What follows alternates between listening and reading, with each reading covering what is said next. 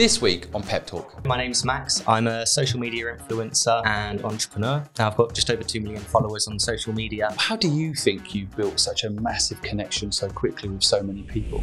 Another really important thing that's helped me is definitely consistency. And in my head, I just thought as long as I stick to something that I'm passionate about and enjoy long enough and work hard enough, then good things will come. I wouldn't be successful today if it wasn't for my wife. She's been there when I'm working very hard and supported me. Right now, your girlfriend is waiting outside the studio, so we now have something very special to do. Indeed. So let's go and do that. Rachel Judd, will you marry me? Our mission is to help 10 million people start and grow a business.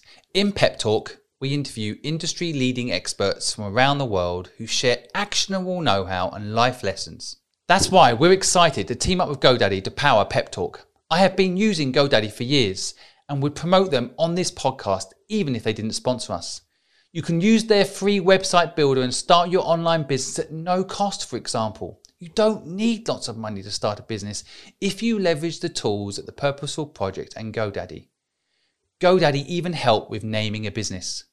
Check out the links in the podcast notes below to connect to GoDaddy tools.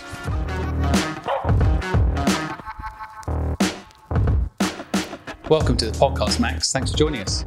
Yeah, great to be here, Simon. Thank you. No problem. Why don't we start off by you telling the audience a little bit about yourself. Today, so the audience knows, we're going to be talking about how relationships affect business. And I'd love to hear, almost like that ingredients of life, how to get it all right. And why don't you tell everyone listening a little bit about who you are? Okay, so my name's Max. I'm 26 years old. I'm a social media influencer and entrepreneur. I started my journey on social media about 18 months ago after being made redundant from my job. And that's sort of really where things took off. I got made redundant. I had 1 month's redundancy pay. And I basically set myself the challenge to be self-employed and doing what I love doing by the end of that month. And that's what I did. I really focused on my passion for cooking. Fast forward 18 months roughly. And now I've got just over 2 million followers on social media and started a few different businesses. It's an incredible journey. I've been watching it and I've been loving it. And I guess when I see what you're doing, my feeling is the word that strikes me is authenticity. How do you think you built such a massive connection so quickly with so many people? I think there's a few different key things. I think like you touched on there, authenticity is definitely really important. But I think what's really helped me is just following the things that I enjoyed the most. Before I actually focused on the food, it was actually more focused on fitness content. And before then, all of my jobs that I've done in my life had been focused on things I didn't necessarily enjoy. And it was, for me, more about I needed to earn some money. This is what I'm going to do. But when I really started focusing on the things that I enjoyed doing and that I love to do, I think people could sort of see that passion coming through. And it was much easier to be myself and be real with the audience. And I don't know, I think they could sort of see me for who I was. And I think that really helped in sort of building a connection with them. But aside from that, another really important thing that's helped me is definitely consistency. I think especially with social media, it's really important to be consistent with your posts. So I'd say that's definitely really helped so far. I think there's some really interesting elements there, the nuance I want my audience not to miss. And this kind of idea that you started doing what you felt you enjoyed. And so, to me, when I watch you, it's energy that I pick up on, the positive energy, the fact that you're actually enjoying the process of creating. Whereas I think a lot of people do see a gap in the market or a niche and they try to adapt themselves to that. But you've gone quite a natural route. Is that fair to say? I'll definitely say that is the route that I've the route that I've gone down, but it very much wasn't that way to start with. And for years and years and years, I literally didn't have any idea about what I wanted to do. I know that I didn't want to go to university. I really didn't enjoy school and that sort of environment. And I knew very quickly that I hated being in a standard 9-to-5 work environment. But it took about 7 or 8 years of being stuck in that environment to finally switch and sort of focus on the things that I did enjoy. And I think where I was sort of pushed into it by being made redundant, I think that was sort of like the push that I needed to make the change, because I'd always done side businesses on the side whilst working full time, but I'd never properly sort of pushed myself and went for it. And I think one big thing is not being scared to make mistakes and not being scared to start over again. Because once I did actually leave my job and I knew that I had a passion for cooking and what I wanted to do, but I didn't realize up until starting it that it wasn't the right route within that niche or within that sort of field that I wanted to do. So I started my own food business with a couple of friends called Flavortown Foods, and we were based in pubs in rural locations. So basically making use of their kitchens that weren't being used at all. So we basically had free rent and basically set up as a separate business there on like Deliveroo and Just Eat. Soon realised about a year into that I hated cooking in a commercial kitchen environment. So I decided to leave the business. That's when I went back into full-time work. And then obviously got made redundant about a year to 18 months after that. So that's another interesting thing for people listening. You love cooking, but then you find yourself in an environment where cooking wasn't enough. The ecosystem wasn't right.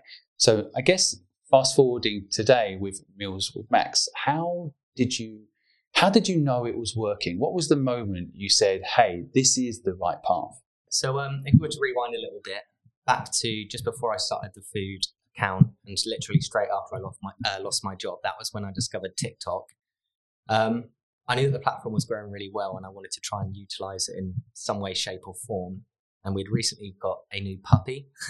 So I created a pet TikTok account so I could basically practice and learn the platform because it was a platform that I'd never used before. So I created a pet TikTok account and that grew to 120,000 followers in the first month.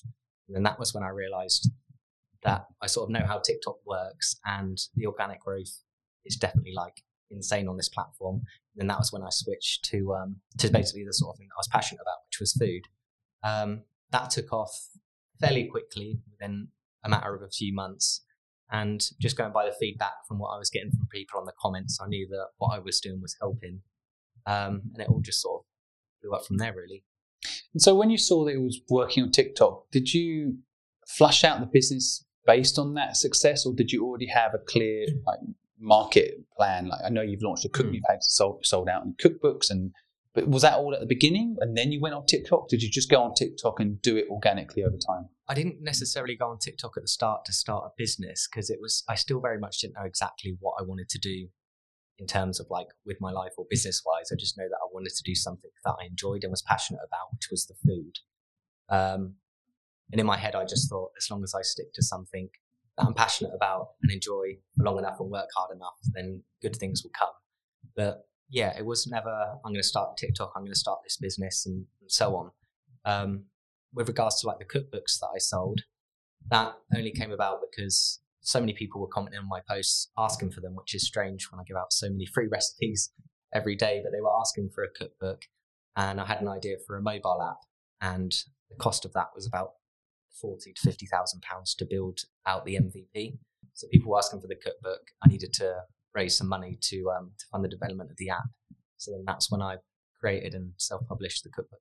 So I think this is a really interesting point. I don't want the listeners to miss this tip and trick that I think you discovered, which is you can give people something for free, and then people will take it and be happy for it. But then there'll be a moment not only where they want to give back, but where in a way you're putting all of the things you were giving for free away into one place, and people would pay for it. So by giving free, you created value and connection, but you got something back. And was this a shock to you, this concept? I mean, I think it was like definitely a massive shock for me, because I didn't go out with the intention to start my social media platform and try and monetize it and take money from the audience. I did it to help people follow what I was passionate and what I wanted to do. I knew that from like TikTok directly, they would pay. You can get on the TikTok Creator Fund and they can pay. So yeah, I wasn't looking to straight up sort of like monetize the audience or anything like that. So when I did release the cookbook, even just on the pre-orders, getting over 1,000 pre-orders in like less than a month was like a massive shock to me, and I didn't expect it at all. But no, it was definitely a pleasant surprise, and with that, being able to fund the development of the mobile app. And I think it's quite cool that obviously the audience have invested in me and brought the cookbook, but everyone that's bought the cookbook has helped to fund a little bit of the build of the mobile app themselves. I think this is really inspiring, and I want the audience to learn this point you're making here, which is, you can see that you have an app that the world needs, and it's going to cost £50,000 to make it, and you didn't have the money to do it. So, there's many, many routes. You can go raise that money. You can crowdfund, family and friends, you can save for years and somehow get that money in the bank, or do what you did, which is put out a useful item and get pre-orders and get 1,000 people to pre-order. And like you say, the beautiful thing about that model is not only does it give you the cash flow to then do the app, it has a community element built in. So they're part of your success. They're supporting you in your success, and they're on that journey with you, which I think is magic. I think that's the way all businesses going forward should be built, around community, right? I just want to take a moment to thank our sponsor, Tailor Brands, for supporting this podcast and entrepreneurs. Tailor Brands are aligned with our mission to help you start and grow a business, and already empower millions of customers around the world to kickstart their business. With their AI-driven one-stop shop for aspiring small business owners, with everything you need to jumpstart your business, such as a logo maker, business mailbox, online and physical business cards, printed merchandise, social media tools, and so much more. To find out more about Tailor Brands and how they can help you, click the link below and get 40% off your first order using the code PEP. Now, let's get back to the podcast. So I wondered let's talk about relationships for a second. Now, I think that the relationship with your audience is one key piece. And for people listening, do you think TikTok organic growth is over, or do you think people can still have the sort of growth today, or it's too late? I think there's still accounts today that could start an account today with no followers and do like one post and get 1 million views on it. So I think it's still definitely possible. I think it was easier a year ago, and it will be harder in a year from now. But yeah, the growth's still insane, and it's still better than most other platforms out there at the moment. I think other platforms like Instagram and YouTube may have sort of realized that, and then they introduced the shorts and the reels. And I've noticed that even Instagram and YouTube pages that have a low following or a low amount of subscribers are still able to reach a wide audience organically with reels and the shorts in particular. It's interesting. I have one of my videos got 4.5 million views on TikTok. And I just started noticing that Reels is starting to have a similar, they're trying to compete with TikTok. I think, of course, they're panicking. They're going to lose out with 25% drop in Facebook value and so on. I feel like they've opened up the floodgates. And now Reels is potentially like what TikTok was a year ago. So it doesn't matter how much following you've actually got, you can get a big impact, like you say. So good tip for anyone listening. But I also like the point you're making that you start today. And so did you, when you're doing your content, always have a very clear content strategy? How do you plan out your content? I would like to have been a bit more organized with things. That's one thing that I struggle with, is being organized. So I didn't right, Monday I'm going to do this many posts at this time, Tuesday this. So I was never I never really thought it out ahead. I just knew that I want to try and help as many people as possible and reach as many people as possible. So my initial strategy was, I'm just going to create as many videos as I can every day. It doesn't matter if they're not perfect. I just want to get the content out there. I'd never done a face to camera video literally ever before I started the TikTok. So that was all completely new to me, and I was definitely a lot worse at videoing and editing. Which really surprised me, by the way, because anybody listening, if you go watch Max on camera, he's very natural. That's how I feel about when I see you. So you had that skill you didn't even know. It's hard to say, because I wasn't really very good to start with. I think it was just one of those things where I just chucked myself into it and practice. And after doing 6 videos a day every day for months, it just soon becomes like a lot more natural to you. So I think definitely, because that was what I remember, just being a little bit scared at the time and worried, like, what are people going to think? My video skills aren't going to be very good or as good as other people. So I don't think I'm going to get many views or be able to reach many people. But I just went out there and did it and stayed consistent with it. And over time, good things happened. Do you think you're an introvert or an extrovert? Do you put yourself in those sorts of brackets? I don't know whether it's because of lockdown, but I feel like I used to be more extrovert, but now I seem more introvert. Interesting. But I feel like I'm a bit of both at certain times. It's sort of like a weird one. Maybe it's the way I've always seen chefs. They like to be in their kitchen and left alone, working with their small crew. Yeah. So I've always seen chefs generally as introverts. But no, I guess I do think social media, even if you're an introvert listening, gives you a chance to still externally communicate without having to mix with lots of people necessarily, right? So it's kind of interesting like that. My wife's an introvert, but she can actually talk on camera, which is interesting.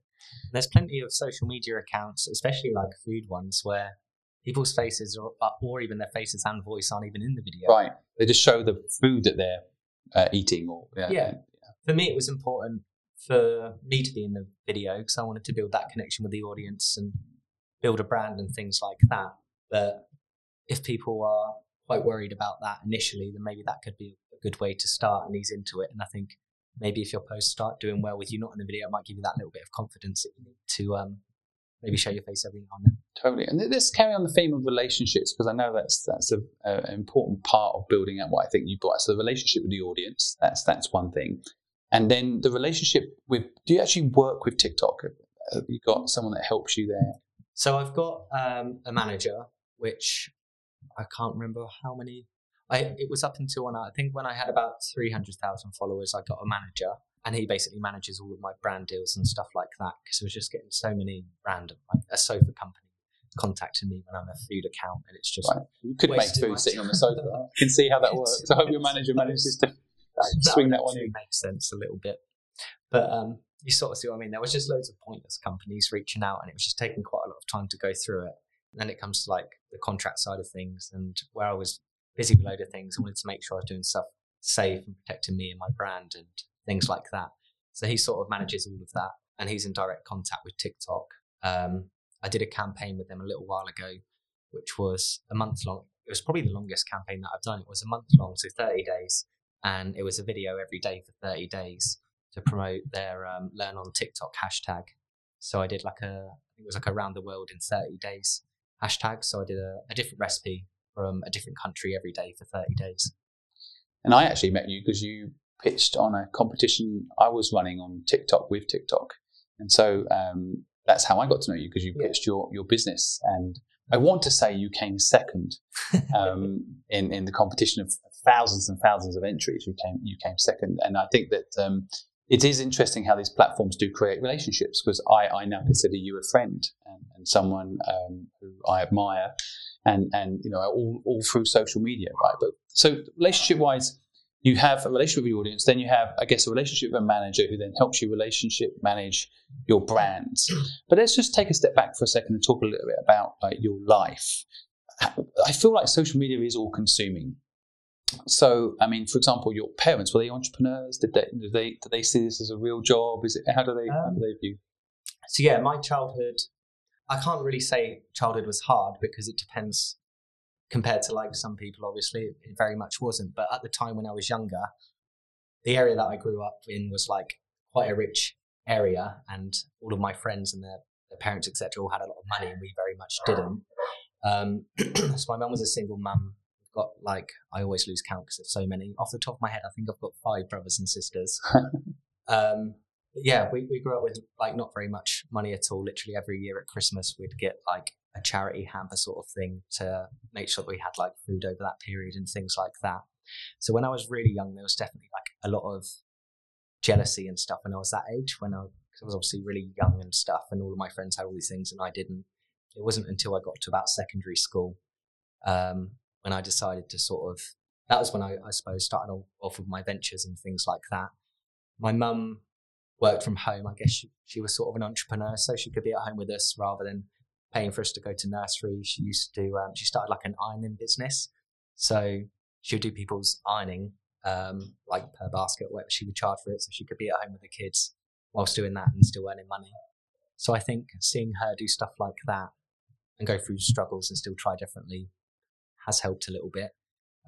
My dad died when I was 13 or 14 from throat cancer, but he was a chef, maybe where the food inspiration comes from. So yeah, I guess my mum's semi-entrepreneur, my dad a chef, so I suppose maybe that's where total sense, doesn't it? Where I'm at with everything.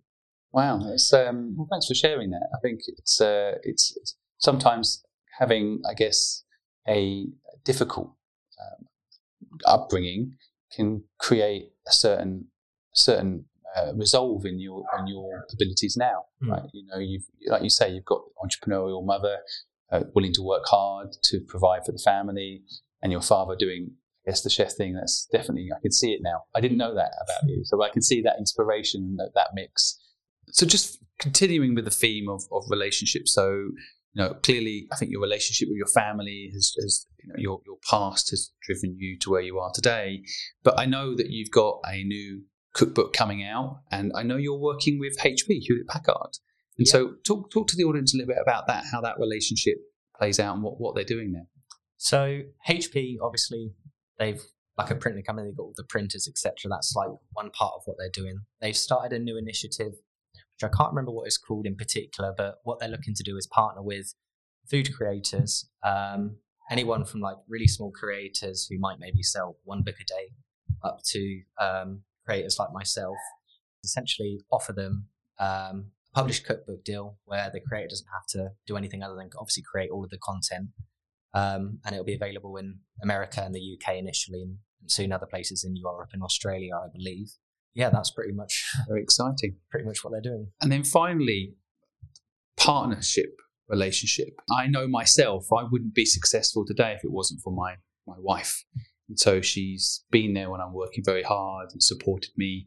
And right now, your girlfriend is waiting in the reception area outside the studio. So clearly, you've got a very important relationship to you too. But how do you feel relationships play a part in success? I guess you could look at it from two different ways. I think maybe if I never had relationships throughout of this, I might think like differently.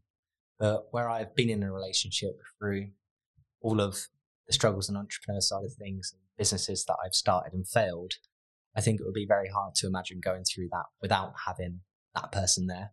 One really important thing, which it took me a long time to do, is to see things from your partner's perspective, where I was so focused on business and things like that. Like with that food business, I didn't have one day off for literally 365 days, a whole year. And I was working from 10 a.m. till 10 p.m. every night. And we literally didn't see each other at all.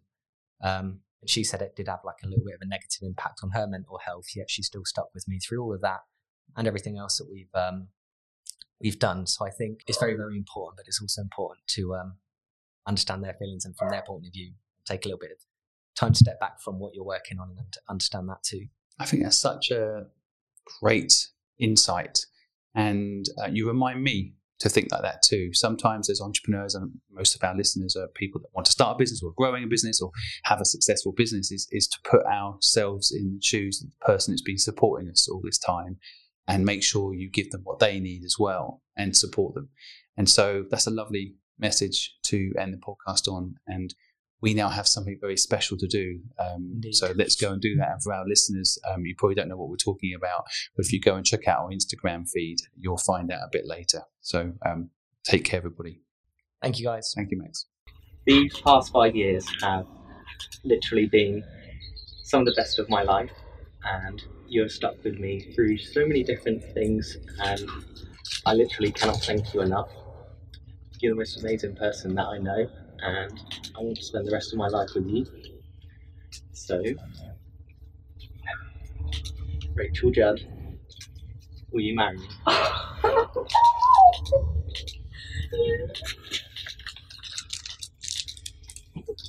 Congrats, guys. That's so awesome. Thank you.